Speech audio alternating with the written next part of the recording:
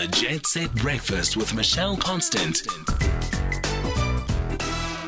I was absolutely gutted this week to hear of the sudden passing and the tragic passing of the actor Mncedisi Shabangu. He is just and was an extraordinary actor, playwright, theatre director, also a Standard Bank Young Award winner. I mean, that artist award in the early 2000s he won. Really a truly wonderful, wonderful man on so many levels. We wanted to pay tribute to him, and so we asked James Ngcobo, who's now the artistic director at the Johannesburg Theatre, to perhaps give us some more insights into him and just talk us through. James, thank you so much for joining us. Hello, Michelle. How are you? Well, I wish I was calling you on a completely different reason, but unfortunately not. James, talk to us about Mncedisi, the work that he was doing recently. We all know him, obviously, from Rhythm City when he started there, but we also know him just as this extraordinary theatre maker. From many years back he started, I mean, at the Market Theatre Laboratory. Sure. Yeah, at the laboratory, you know, with people like Pulesa Chwayo and Mpomlepo and Kennedy Nkosi, that the most dynamic class that has ever come out of the lab. And that really created unbelievable generation of the emerging voices at that time that were telling stories. And Mncedisi comes from that cohort. And as you know, Michelle, there was no story that he couldn't tell. Yeah. He was just like such a fierce actor who was able. You could ask people like William Kendrick, who have worked with him, Lara Fu, who have worked with him, Josiah Smulele, who directed him, Opus Khabi, Yakopawa. You can count, you know, and that speaks to the fact that he was so attractive to directors, because there was just something about him that, funny enough, was not directable. All these directors I've mentioned, they will tell you that Mncedisi went on stage and did things that they never really thought of creating. And I know, having directed him myself, that if you're not precious, you worked with a jewel called Mncedisi, who was able to really look at work in such a multi-layered way. In your own working with him and directing of him, what was some of the highlights for you, James? I mean, I'll first tell you, Michelle, that my biggest first highlight with Mncedisi was when myself and Mncedisi were cast by Lara Food in the adaptation of Ways of Dying by Zeksimda. Yeah, that amazing production that happened at the market. And immediately I was just drawn to his telling that when I did the suitcase, it was without a doubt. I mean, when we put together that production, I never really had interviews or auditions. I knew the people I wanted to work with. So he was such a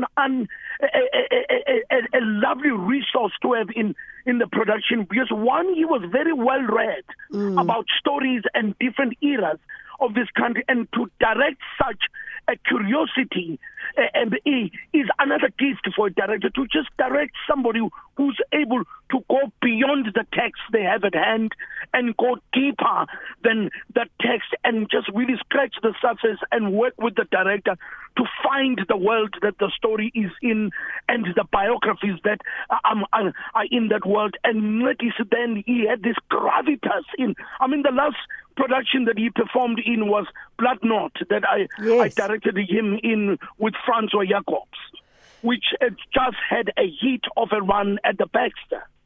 And that was to be his last performance. So, I mean, James, when I heard, I was stunned. I mean, he was young. He was in his early 50s.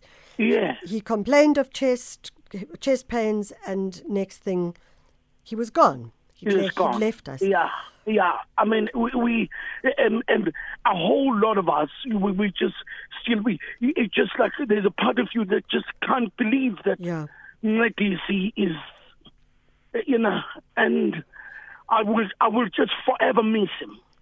Forever miss him.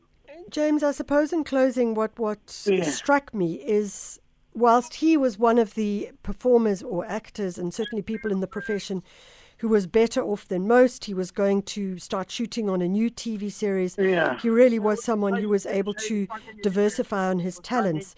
But I did think about the fact that we must be feeling, we really need to take a long, hard look at what has happened to our creative sector post-COVID. The pain and challenges for that sector have been profound. Yeah, you know, and you know the effects that the closure of during the bleak time did and the damage it did to the sector is something that we're dealing with. I mean, you remember how we fought, Michelle, to keep the doors open. I mean, I was very vocal about the fact that we can't close. We can't just say we're closing. And we and one was not naive about not wanting to close. One knew that we were liable for a whole lot of things, including just people's lives coming to the theater. You know, and we knew that we had to adhere to the strict regulations of COVID, but we kept the theater open, and we had audiences. Not one person got sick in the theater. You know, I always say the spaces were so full and clean, and yet you look at people like Mncedisi. During that time in Kanyamazane, he is mentoring young people, and he just never stopped working. And when the closure was suddenly done away with, and we were back at levels that allowed us to operate, he just started churning out stuff that, I mean, some of it was performed at this festival in Swaziland that happens every year, the Highveld. You know, so and he didn't have to scream and go on Facebook and say watch this space. He did things from his heart. Yeah, absolutely. They were not for coolness or for posing. He just loved telling stories. And you know this, Michelle. There's a whole lot of us in the industry, but there are few people who really tell stories because they have an obsession with them. Yeah. Stories are not the extension of their coolness. They just want to tell them. Yeah, James, and he was one of those people. We have to leave it there, but thank you for celebrating him as you do. James Ngcobo, Artistic Director of the Joburg Theatre, and we're talking about Mncedisi Shabangu. He passed away earlier this week, and as I say, barely 50. I think he was 49 or something, and really an extraordinary actor, but also the most wonderful man. And it does make me feel like we saw Jamie Bartlett passing away, also, we understand, from a heart attack a couple of months back. And it does feel as though our sector, the creative sector, has been hammered in all sorts of ways.